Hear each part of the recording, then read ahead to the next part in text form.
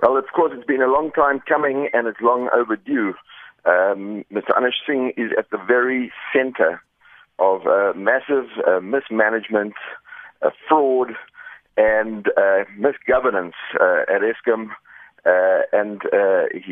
Somebody needs to be accountable.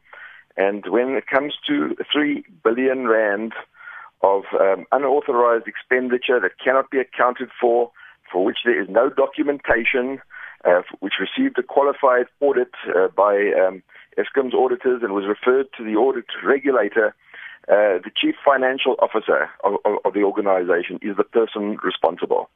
And so finally, he has been held accountable.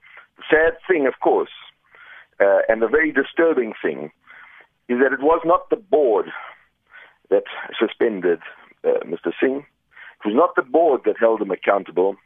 It was the lenders of money to Eskom that finally called Eskom in and demanded that something should be done. Financial institutions have heavy burdens of responsibility in the way they do business, and it's only right that they should expect the same responsibilities and accountability from the people that they finance and lend money to. So yes, it's sad that the Eskom board did nothing. Only a week ago, the Eskom board said that Mr. Singh had been looked at and his actions checked, and that there was nothing that he needed to be held accountable for. But the lenders felt very, very differently. And in fact, Eskom is in breach of some of its lending contracts, and the lenders expect that something must be done. And the Development Bank of South Africa, if we just can just look at, their strike there for a moment, the seriousness of that action, Chris, because if they choose to, strike against Eskom, then others might follow. That's the point. And that's why Minister Gigaba gets drawn into this and calls in the Minister of Public Enterprises and lays it on the line.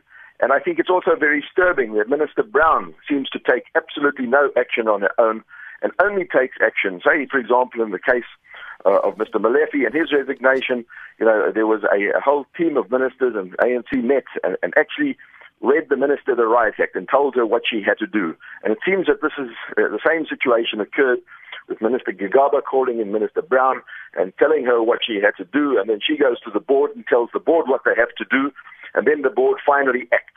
This is not the way we expect governance to operate in this country. And just a final question on this. The board has, of course, also approved huge bonuses for Anish Singh, amongst others. How does this then impact on that sort of decision? Well, this is just part of the concerns that I'm sure the lenders have when they see the people that they are lending money to for specific purposes and specific conditions, and they see this money being looted by people who are giving themselves outrageous bonuses by outrageous pension payouts. If you can call it a pension payout, we still have to figure out exactly what it is. These are symptoms of a complete breakdown in governance and due process, and it is really shocking that Eskom's bonuses, get racked up to extremely high levels at a time when Eskom's profitability is under threat. The operating company, Eskom's operating company, actually posted a loss for this year's financials. That loss would have been considerably less, and in fact would not have been a loss had Eskom decided, in view of the circumstances, not to give bonuses.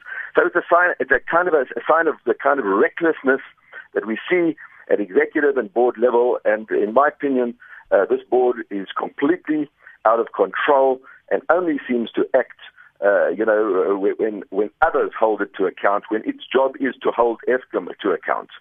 Chris Yelland, we thank you for the time this morning.